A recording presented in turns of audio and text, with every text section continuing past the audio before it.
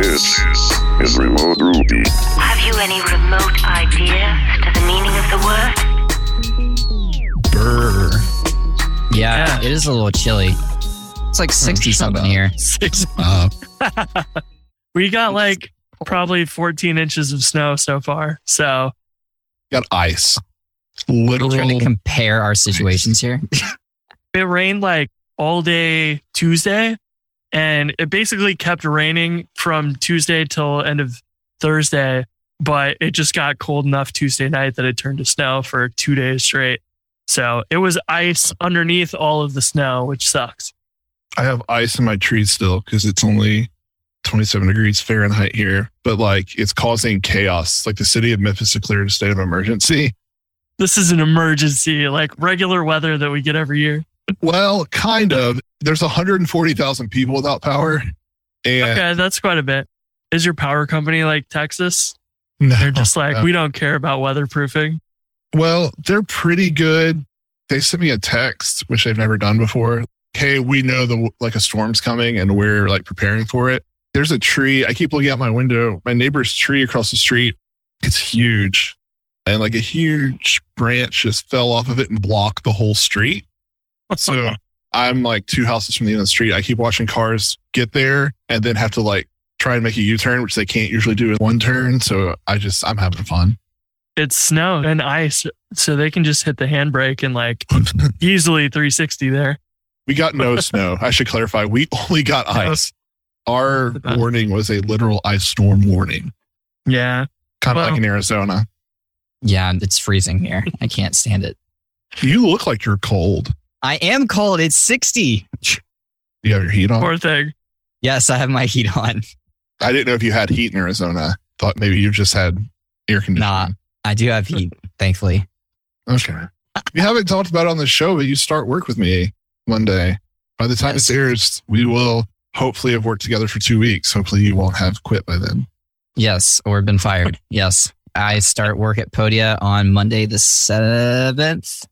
Coming on as our senior React engineer. Yeah. Well, maybe it'll be less than a week. Oh, that was the one thing you told me. Yeah, I was very adamant about that.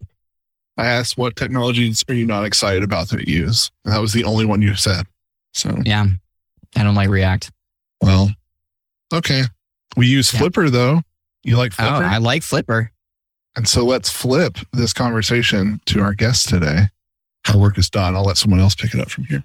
Yeah. We've got John Nunemaker on the show today. Finally, you emailed me like, I don't know how long ago, and I'm the worst at using my inbox as a to-do list. So I saved it in my inbox and I was like, when I have time, I'm going to sit down and reply to you. And then it was months later and I'm like, oh no, I never invited you on. So welcome, John. Thank you. Yeah, I just assumed you didn't like me, so it's fine. It's all right. I've just Oh been my sad God. for that many months. I feel so seen well- right now. So do you want to give yourself an introduction, what you've built and been working on and all that stuff? Yeah, sure. Currently, I'm working on 2 things and another side project, but the main thing is the Box House Sports. So it's, I don't know, I would explain it like a content management system for social media graphics, but like right now aimed at sports. So you can put in text and images and things like that, but like you can't make the logo bigger. You can't move things around. What colors can be locked down, fonts. It allows athletics, college and high school mostly right now, to like stay on brand, but let students at games update stuff. So, and it's shockingly going really well. I never would have guessed it was. I remember when my friends started it, I was like, you guys are crazy. This is a terrible idea, but it's going. And then the other thing that I'm working on is Flipper Cloud, which is just like a attempt to, Flipper is like my favorite open source project I've ever worked on. And I was like, somehow I should just find a way to be able to work on this more. And the easiest way was like, well, if I actually like get paid for it. So I was like, how could I do that? It was like 2017 when I was at GitHub still. And I was like, okay, I'm definitely done here. I don't like big companies a whole lot. How am I going to transition out? Got to have something. So I started working on Flipper and then went through different periods where I didn't work on it a ton, but now it's the last year or so. It's been a pretty solid quarter to half of my time. So those are the 2 main ones. And then I've gotten insanely into watches lately. And I'm not going to bore you about watches all day because we're here to talk about Ruby. I've started a side project around watches and just keeping track of them and sharing the history across owners eventually and stuff like that. Oh, that is really cool. We'll have to talk about some of those, but I wanted to point out that you probably most likely like to party hard. Is that right? That's very true. Yeah. Yep. Not with emoji anymore, because I got in a lot of trouble when I added an emoji to the party hard, because I remember some version of Linux does not like partying hard with emojis, and it was messing up gem installs, and I broke the internet for a little while, at least people who use HTTP Party. So that's amazing. Probably since I started Rails, I'm pretty sure I've used HTTP Party since the very beginning, some point, making my first API integration, I'm sure. Yeah, I would just say, I don't know, maybe the thing you're most famous for, I would figure. Like, it's used everywhere, I feel probably, yeah. Sorry, I was going to say what blew my mind was that we've talked, you and I, like on Twitter and stuff before, had no idea that was yours. Have also been using since I started using Rails, and it wasn't until like a couple of months ago I like put two and two together, and I was like, that rules. Oh, that's funny. Yeah, that project is super old. I even tried at one point. I like gave it away, and Sandro maintained it for a couple of years, and then eventually he was like, I think I'm kind of done. And I was like, okay, so I took it back, and I'm glad I did, because it's just kind of a fun old thing, and like it's just stable. It sits there, and like once in a while. Now it's just like the really obscure things that come in. It's, well, I need to adjust this PEM file on this version of something. And I'm just like, okay, accept, merge. Or maybe this one isn't a good idea. Does it break anything for anyone historically? No. Okay, then yes, let's just pull it in and put out a new patch. It's still not even 1.0. It's probably a decade old. 0.20. It's going to be like, was it Rake or something that's 0.70 or? First release here was July 25th, 2009. So that's old school. Nice. Yeah. 160, almost 166 million downloads, though. That's incredible. I don't know what other ones have. I've never really looked at the downloads. So here's a reference for you. You're at 166 million. Okay. Rails is at 327 million. So you're half Rails popularity. I would never have guessed that. That's pretty insane. That's mind blowing. That's a crap load of downloads. I was trying to come up with like something cool. Like I was going to, in my office somewhere, like behind me, I was going to do a couple like blocks of code or like a couple of digital screens that I could like change to be like the Flipper logo or blocks of code or something cool like that. And I was trying to decide what code to put in it. I think now it has to be HTTP Party. One of my favorite things in that is, I don't know if you've ever looked at the code, but the HTTP Party in the code has a basement module. And the basement module is actually how the HTTP Party.get and .post and like those methods, it's how that works. So like the basement module includes the top level module, and then somehow the top level delegates to it. One of my buddies did it, and he thought it was really funny that it was Party in the basement. So yeah, that's one of my favorite things about that project. That, and obviously the post install message, which I very often get hate about, but staying strong so far. Yeah. I mean, at this point, you're half as famous as DHH. So that's pretty cool, right? I had 0 race cars. So what's your middle initial? C. JCN. All right. That's what we'll refer to you now. That's in the show. I feel like I should have changed it to something with an N that just so it could be JNN, or that's what it is now. JNN. There you go. I don't really care. I mean, I'm sure you have a beautiful middle name, but I don't care anymore. That's what we're doing. JNN. I don't know that Carl, it's not insanely beautiful, but now that someone can hack my identity, thanks for that. So no problem.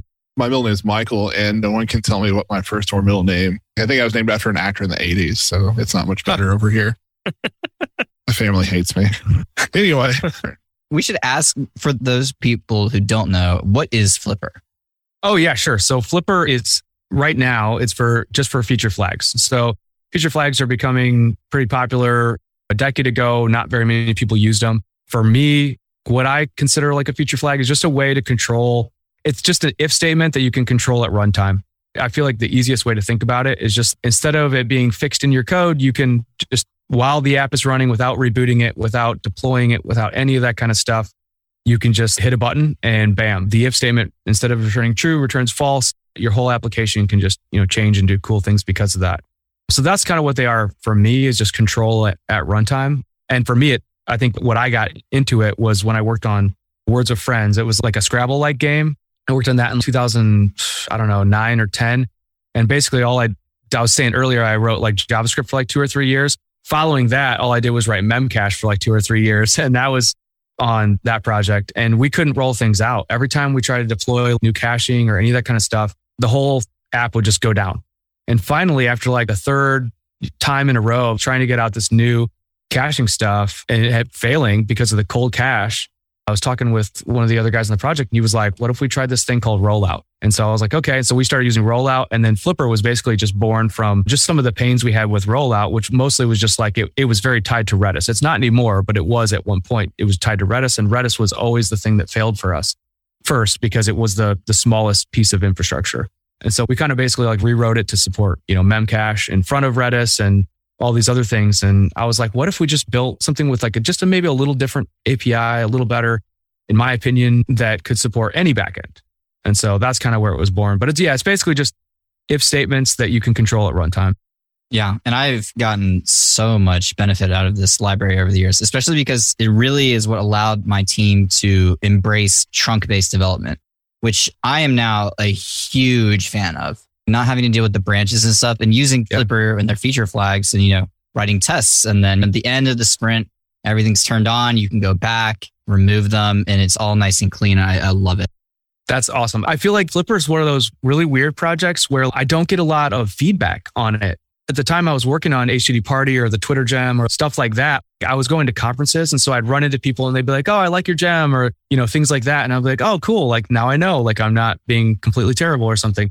Flipper, like I started working on that like 2015. And at that point I was just like, I'm done traveling. I mean, I haven't gone to a conference in a long time.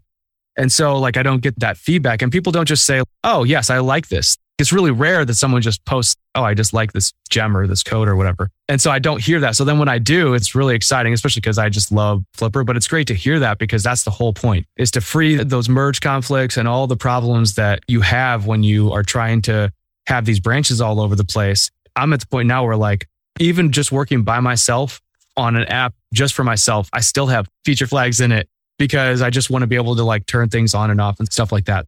And what's also really great about it is you can turn specific features on for specific users. So we also got a ton of benefit out of that, of being like, okay, well, this feature isn't really ready. It's been tested, right? But we want to get maybe a few beta users in here. Instead of rolling our own thing for that, we just use Flipper. It's great. Yeah, that's really handy. I know for us, it can be like user, it can be an org, it can be whatever kind of actor you want. And so like at BoxOut, we use it for orgs a lot. So we'll be like, okay, we know there's like these 3 orgs that are power users and like this feature works for them. It'll work for everybody. And so we just always let them in first. It starts with us and, we can test it, and then we let in other people like them. And then we can be like, okay, now we're going to give it to premium people first, and then plus, and then basic. And just to be able to like gradually gain confidence. That's what branches kind of allow you to do, is like gain confidence basically by like, oh, this is all working on my machine. So you feel more confident.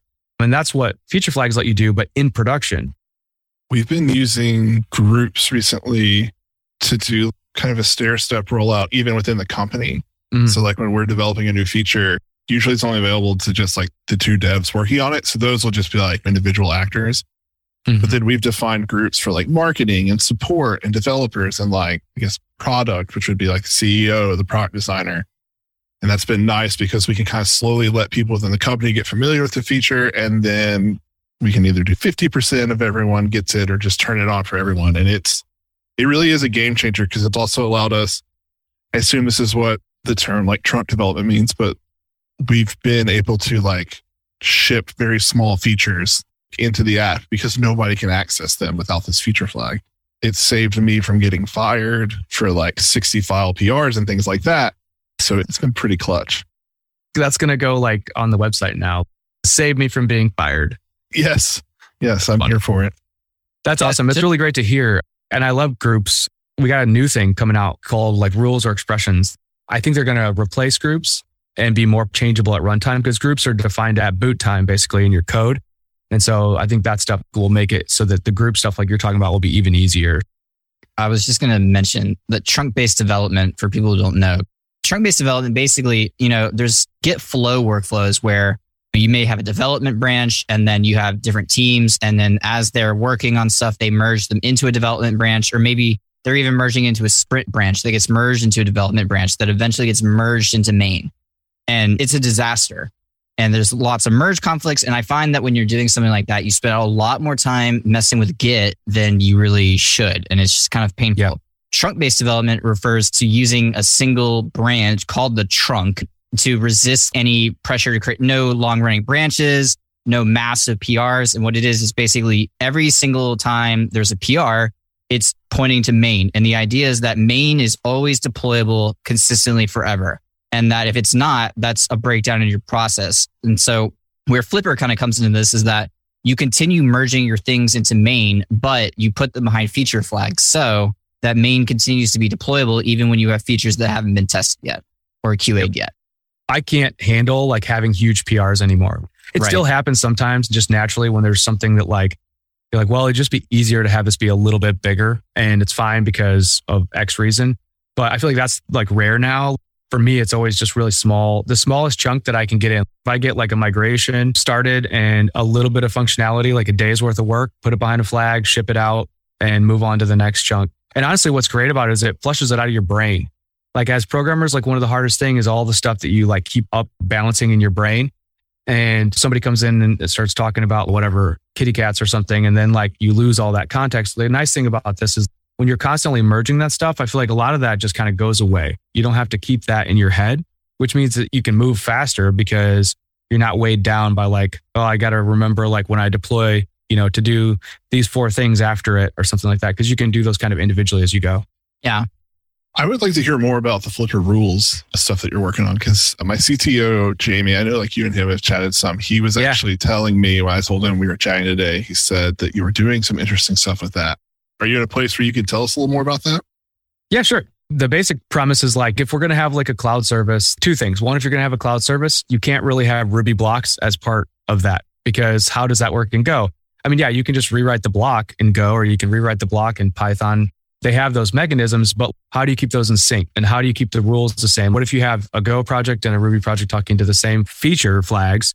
How do you make those blocks identical in the languages and sync, deployment of those and stuff? So that's a huge problem. And then the other problem in general is just, it's all about controlling stuff at runtime. And that's not runtime. That's like load time, boot time, whatever you want to call when the app starts up time.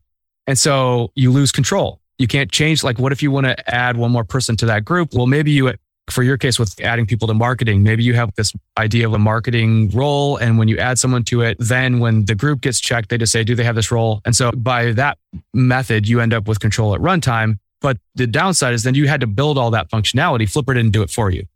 And so that kind of stinks.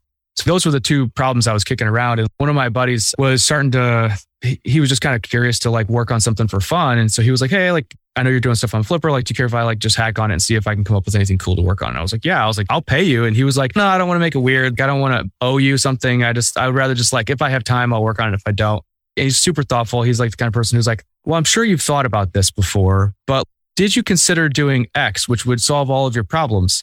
And then I'm like, I mean, I did not consider X.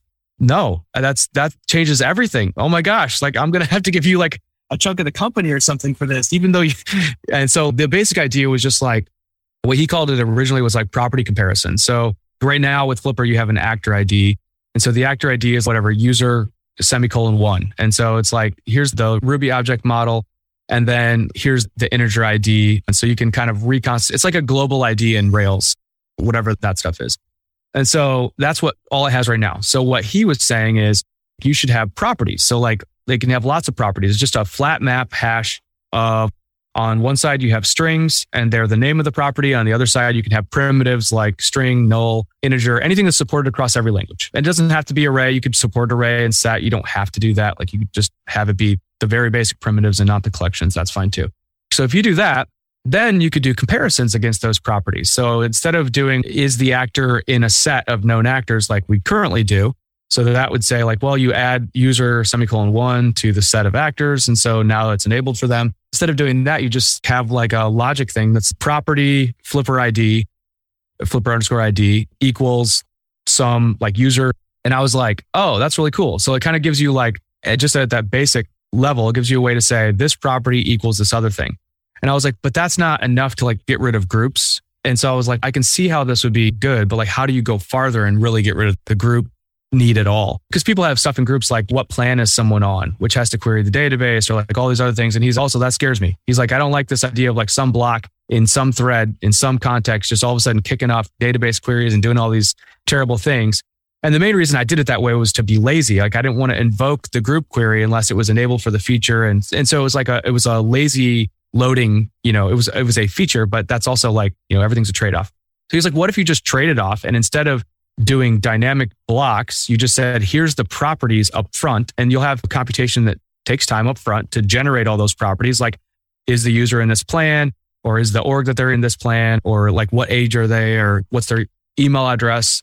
And then you apply that through the logic. And so like the logic can be equal, not equal, greater than, less than, all the normal like primitive logic comparisons in a set, not in a set, or include, not include, stuff like that.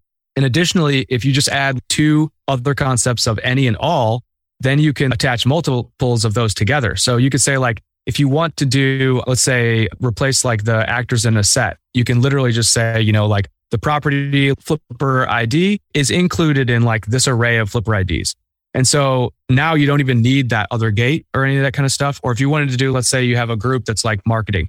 So what you would do is when you have that user, you'd have a flipper underscore properties method, and it would return a hash. And inside of there, you'd have, here's the ID, here's the model type. You could say like marketing, true or false.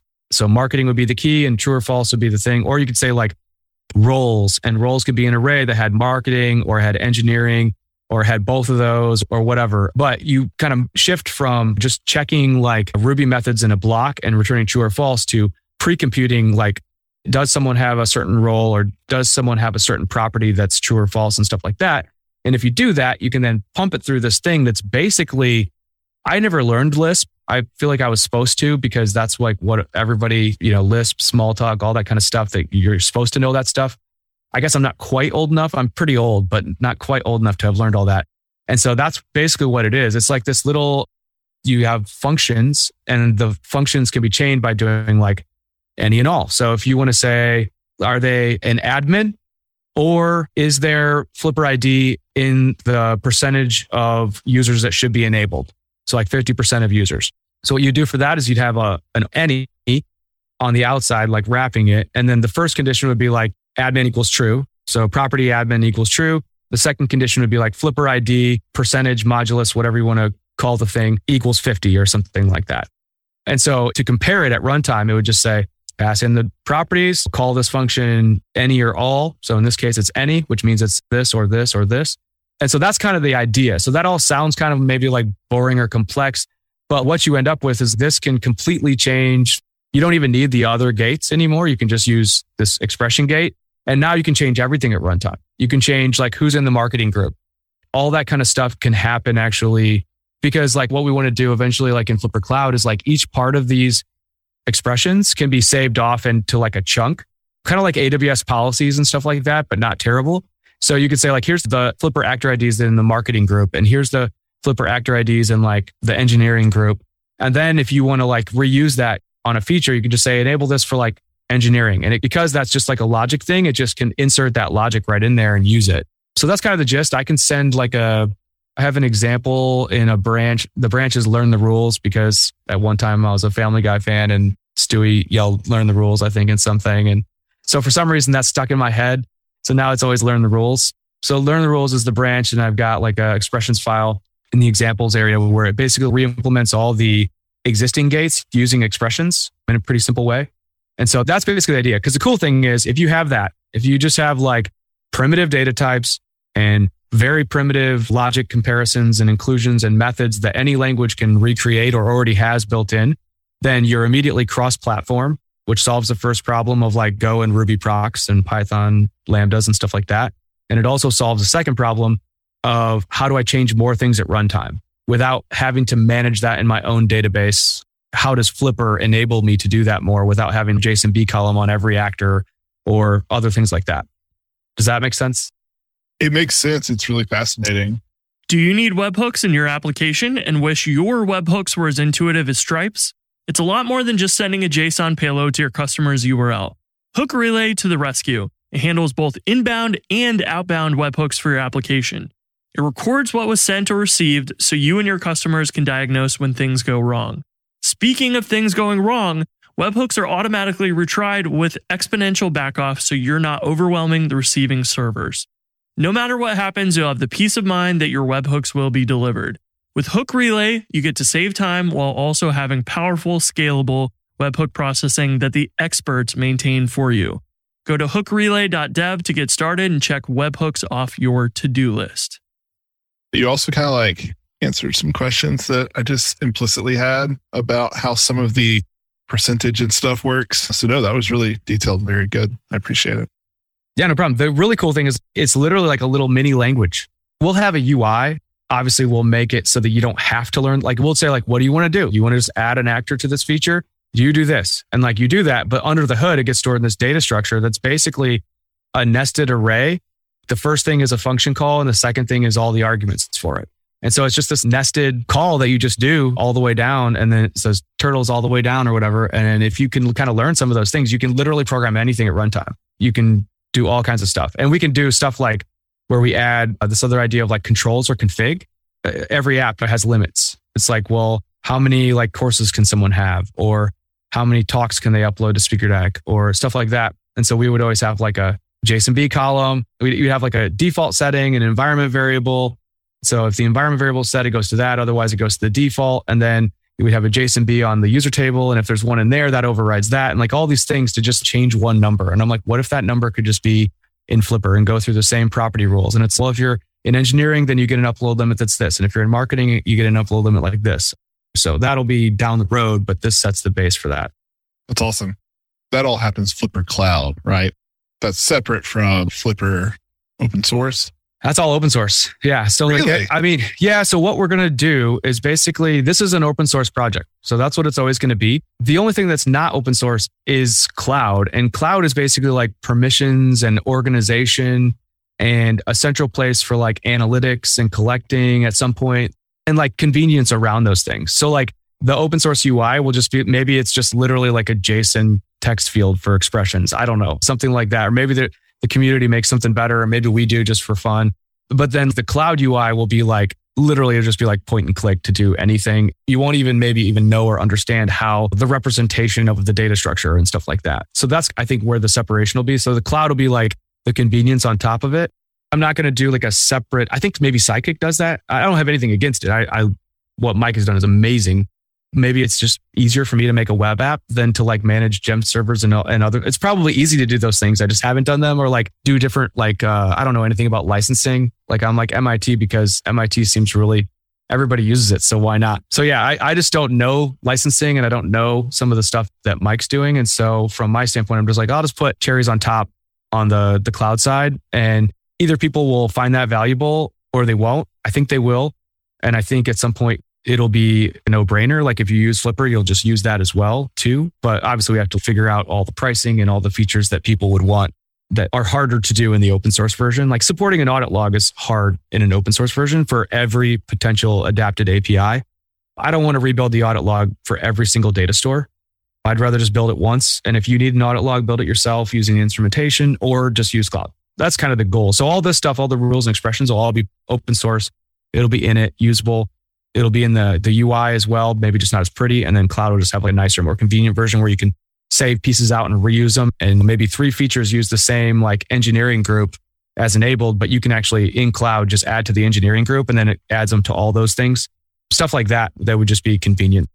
Does cloud have like metrics around what feature flags are being hit? Because that was always the thing that I ran into is, it would be great to know if anyone's actually hitting this flag because I don't know if it's on or not. It does. It's not even in beta. So it's basically in just for Nunes, kind of my nickname. It's not technically JNN yet. So eventually it'll be JNN. But I literally in the code, I was like, turn on cloud instrumentation. And I was like, only do this if you know what you're doing and you're not me, so you don't know what you're doing or something that's stupid like that in a comment. So I have client-side instrumentation working, the whole pipeline. That's what I wrote this project called Brow recently for. It was like a little before Christmas, I think. It is a project that like just makes it easy to like shove an event into a background thread and then send it up in batches to a URL, like endpoint, with extra information about like the environment and things like that. And it will get your events there by the sweat of its brow. So that's where the name comes from. And also I'm a LeBron fan and he plays with Anthony Davis, who is the brow. And it was short. I mean, at this point, gem names, if you can get a 4-letter gem name, you're balling out. So yeah, that's where Brow came from. And then so there is client-side instrumentation. I think it's maybe merged into Flipper because it was one of the 8 projects that was open in my head and I just had to close the loop. And I was like, what if somebody uses this? The worst case scenario is I'll just use Flipper to shut it off until I'm ready for the throughput, because it is a lot of data. Because every Flipper check on every page, it doesn't matter if you batch it into 1,000 events, you're still, GitHub, when I left GitHub, I don't even know how long ago now, 4 years ago or something, they were doing billions of Flipper checks a day. That would be literally like billions of rows in a database table somewhere. So that will obviously be something that we'll have to either condense client side with the data that you'd want to know. When was this last used? And then maybe every minute or hour or something like that, instead of storing every single raw event. But I'm going to try to take the whole raw thing and just see if it's too costly to do like that. So that stuff's working. I wrote a whole bunch of stuff on Postgres partitioning, and I did a bunch of stuff from scratch to basically partition that table by day for now and hope that GitHub doesn't sign up. Or if they do, then obviously I'd have a bigger problem. And then writing roll-up reports hourly so that I can do some time zone adjustments and stuff to show people. The same way we did traffic graphs on GitHub when we did that 5 or 10 years ago. So there'll be hourly reports. That'll give us enough to say, here's the true count, the false count, which will give us a percentage. And when was it last hit would be what's the last hourly roll-up that exists for this feature, the maximum. That would be the last hour that it was hit in, which is usually enough for people.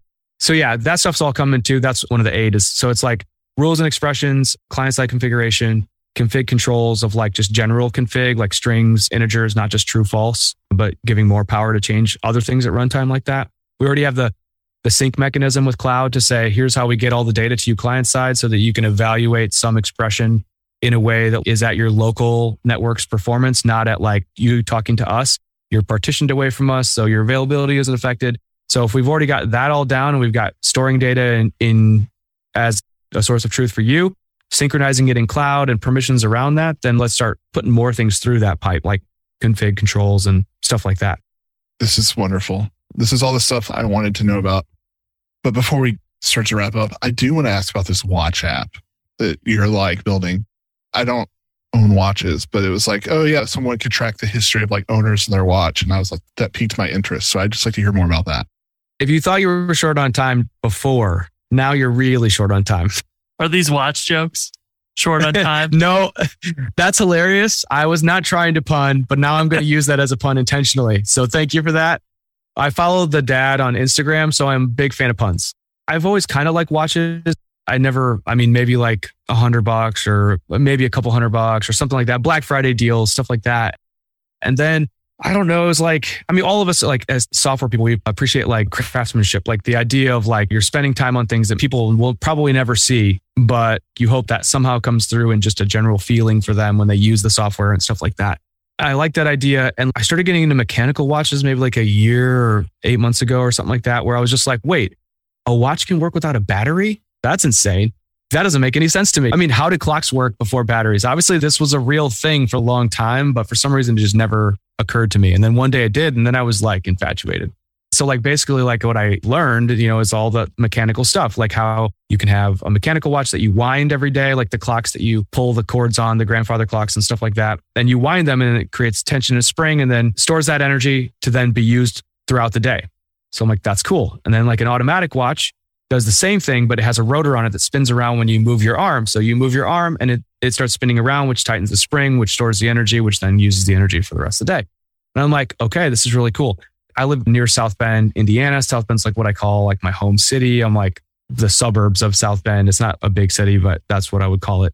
So I have a bunch of South Bend stuff downstairs in the bar and stuff like that. And I was someone was well, the South Bend had a watch company. And I was no.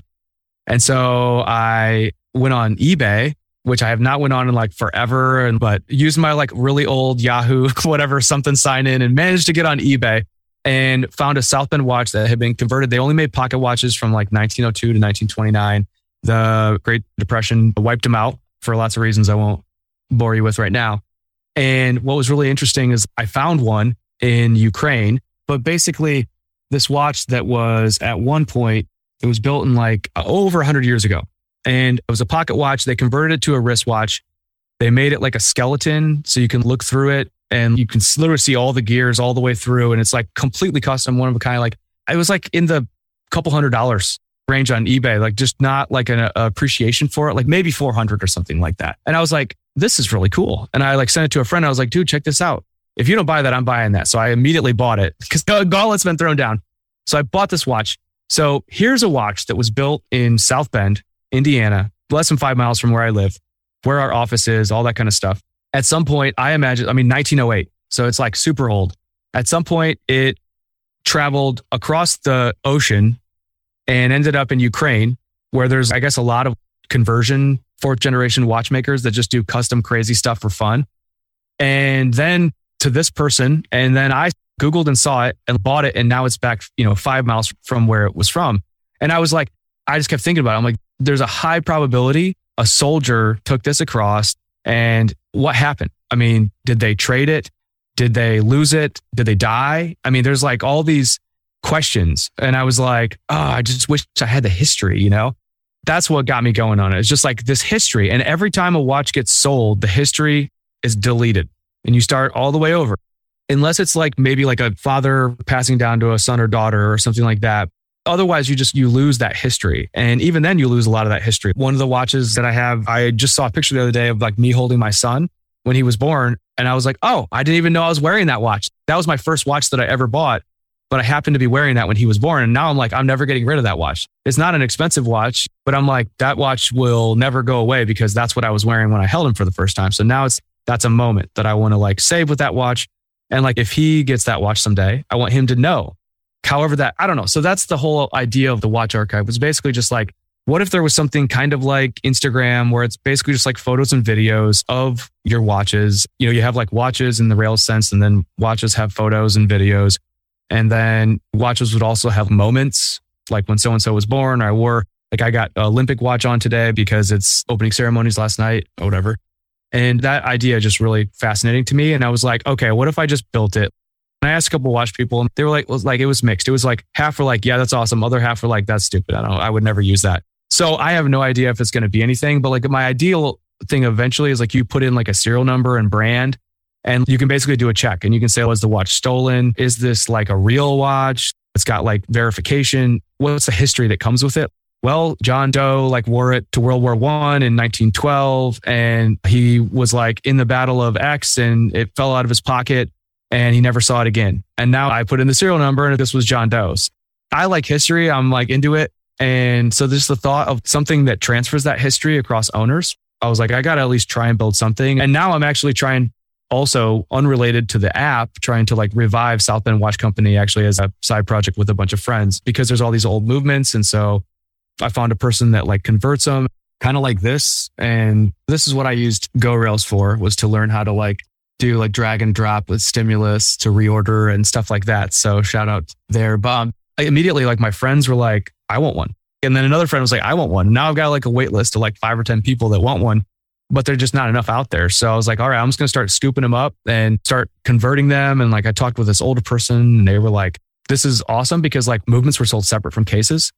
So there's no purity break to like put a pocket watch in a wrist case, because he was like South Bend Watch Company just sold the movement with the dial and stuff. The jeweler would combine it. And that was like a big marketing thing for them, was it would be the combination of the two just for you. That's why you go to a jeweler. You don't buy these through the mail. I'll stop before I keep going on and on. But that's what kind of sucked me in, is just the story and the history and like the potential for like tracking that over from person to person, or like father to child or mother to child, or like any of that kind of stuff. It just, the craftsmanship, the stories, all that stuff has just sucked me in. I love this. I could listen to you talk about this for another hour. It's wild to think about how they even made this stuff over 100 years ago already, which is crazy to think about. But the detail of all this, they were able to do that much precision back then with a fraction of the tools that they have now. This is super awesome. I don't know. My favorite thing is that was 5 miles away from where you are. That's amazing. Imagining where these went and everything is just super fascinating. I want one now too, but it's the kind of stuff that I agree with you. Like when you think about building software, there's so many decisions that are made, and you end up with the feeling of using GitHub, but you don't have any idea really all the decisions that were made into making it work that way. But it's the same thing with a watch. At the end of the day, it tells the time, but you see the internals and you're like, holy cow, how did they decide that this gear needs to be this size and it needs to be hollow in the middle and whatever. And that's so awesome. I love this stuff. The super crazy thing is these are both 100 years old. They came delivered in freezing weather. I pulled them out of the box. They're cold to the touch. I cranked the winder and like they just started ticking. Wow. I mean, think about software. My oldest piece of software that's like still running is like maybe 15 years old or something, you know, and it's required some service every, you know, whatever, 5 or 10 years. But what are we working on right now that would last 100 years? I can't say I'm working on anything that would last 100 years. I like the opposite of it. For me, it's like I spend all this time building all these temporary ephemeral things. And I love the idea of something just lasting like forever. So yeah, it's super fascinating. I mean, there's even like the metals that they use. Like there's this little ticker that goes back and forth. And South Bend's big thing was like they would actually freeze it in an ice block and show that it worked in freezing temperatures. And I was like, that's crazy. And I met with this older gentleman at the local library and he like told me all the history of all this stuff. And he's like, what they do is like, you know, certain metals will change sizes at different rates and different temperatures. So they actually mix two different, like one metal that like gets bigger when it's hot and one that gets like bigger when it's cold or at different rates so that in this huge temperature range, it will still work the exact same timing. I'm like, that's smarter than anything I've ever done. That's not even close. Like I've written some ridiculous Memcache stuff, but no, it's nothing compared to that. Like that's just wild. Your Memcache doesn't get bigger when the temperature gets hotter? There's no temperature adjustments. Yeah. That's too bad. Have you ever seen I'm sure you have, being into watches, the Clock of the Long Now? So it's this organization that thinking about things in similar terms of like, how do you build a clock that lasts for 10,000 years? And they're like making a clock and they have other things similar to that are like, how do we preserve human languages and stuff like that? And that's something you'll have to check out because it is a super fascinating project. I'm sure you'll be down that rabbit hole for a while. Yeah, my afternoon's ruined. I just love that the first question is why build a giant clock? It's like, You're like, I mean, I feel like I would just be like, why not? You need to like, just put that. Like they got this nice paragraph. I'm like, no, don't talk about rare invitation to think. Just say, why not? We're going to build a big clock. Yeah. They're building it like in the side of a mountain and stuff. And it's like, if you can build a watch that lasts for 100 years, but you can't build software that lasts for, you know, how do you keep that running? Like your operating system goes out of date, long-term support is gone after a couple years or whatever. How do you build software that's still maintainable after a certain amount of time? People can build houses and whatever for 100 years, but interior has to get gutted or whatever, but the framing or the exterior can last quite a long time. It is an interesting thing of software is changing so fast. And maybe this happened too with watches when they were first making them. Maybe they were like, all these things just were kind of function, but they weren't reliable. But then over time, these ones, the South Bend watches, had really good quality that could last that long. I don't know. Maybe software will end up that way eventually. It'd be cool. That would be cool. Anyways. This was awesome. I really enjoyed this. Yeah, I did too. We should do it again. I recorded or not recorded. I don't even care. Like it's just fun to Are chat. you going to RailsConf? I don't even know when or where it is or anything. I haven't looked at it. So at this point, no. But I also have young kids. I've got like 3 and 6. And so I'm like, you know what? Like a couple more years, they'll be in school and stuff. And then I'll probably start going to conferences again. But at this point, I'm like, I'm just trying to make it through the day. I don't know what the next conference is. Very accurate, Felix. It was really nice, if nothing, just to meet you and hang out. We were talking 10 minutes before we started recording. We went to this like in-depth conversation about jQuery and JavaScript and the transition to Webpacker and all of it. It was like, we should have just recorded this. So yeah, this has been a lot of fun. Yeah, we'll have to do another one that's 4 hours long. Remote watches. I love it. We might as well just be like, call it the Tim Ferriss show. At that point, yeah. Jeez. John, where can people find you online? JohnNunemaker.com. I'm sure you guys will have a link because no one can, it's too intimidating to spell that many letters. Or you can just search HCD Party, then you know my name. So, but yeah, J Nunemaker everywhere. JNN is, I'm going to change all my usernames to JNN now. So, no, yeah, J Nunemaker or JohnNunemaker.com, either one. Cool. Well, all right. Well, thanks for joining us. And to the other fellows, we will chat again next week. Sounds good. See ya.